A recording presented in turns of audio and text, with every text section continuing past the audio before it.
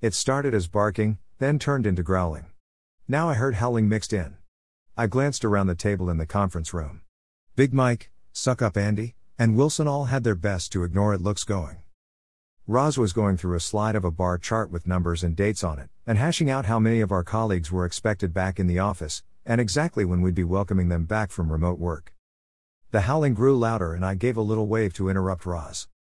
"Excuse me, does anyone else hear the baying at the moon, or it just me?" I asked. The question was met with silence. A second later the silence was broken by a yell from Steven somewhere down the hall. "Hey, that's my lunch, you little."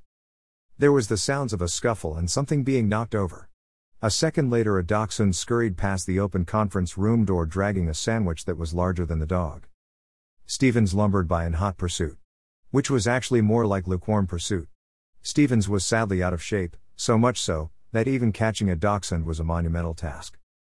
We looked at Roz, who didn't seem eager to address the man chases dog seen in the hall. "Anyone know whose dog that is?" she asked. "That's Julius," Wilson offered. "Really charming little guy." Roz nodded. "I'm sure. And Julius' owner is?" That got a few shrugs from the group, until Andy spoke up. "I think it's one of the IT guys. I saw the dog sniffing and pawing at the door to their area this morning." Now the howling started up again from somewhere else in the office. It was a series of long, plaintive wails that sent a chill up my spine. Roz shuddered and said, "Eerie." "Maybe it's lost and looking for its pack," Wilson said. "Or rabid," Mike offered. Roz sighed and sat back. "Okay, look, I know we're going to have to do something about the dogs. But 70% of returning employees have expressed a desire to bring their pandemic puppies into work when they return. As you can tell, the few people back so far are already bringing them in." Mike drummed his fingers on the table. 70%. That's a lot of dogs, he said. "Yes, it is," Roz said. "Where are they going to poop?" he asked. "Outside, I hope," I said. Julius scampered into the room, the large sandwich wedged sideways in his mouth. He headed straight for Wilson and took cover under the chair. "There, little fella, you settle down and eat," Wilson said, making space for him. "If we're going to have an animal patrol officer, I suggest it be someone other than Wilson," I said. "Hey, come on, I love dogs," he said. "That's the problem. You'll be too soft on them," I said. "You know what I don't like?" Mike asked. There was a second of silence as we braced for the revelation. There was a small possibility it would be related to the topic being discussed. "I don't like dog owners," he said. Roz nodded, no doubt wondering if there was some HR policy she was going to have to familiarize herself with after that declaration. "That's a large group of people," I said, "including me." "Yeah, but you're okay," Mike said. "Maybe you're like the one owner I can tolerate."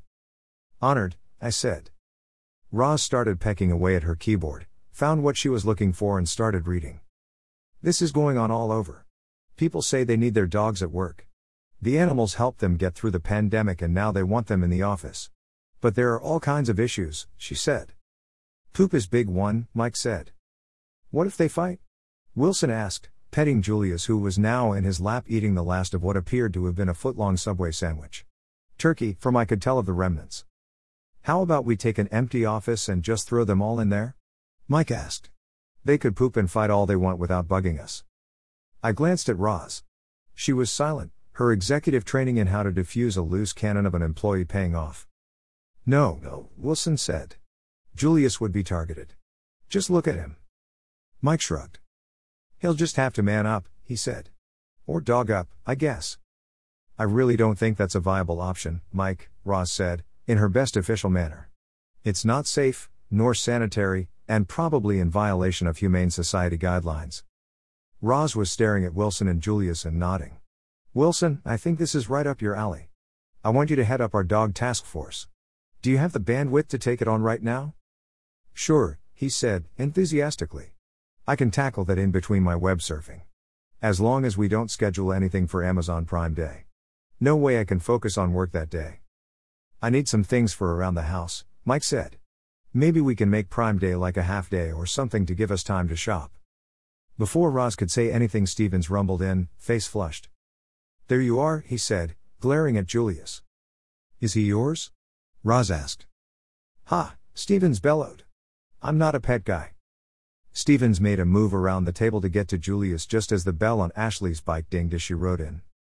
Julius, where have you been? She said. Come on, it's time for lunch. I think he's good, Mike said.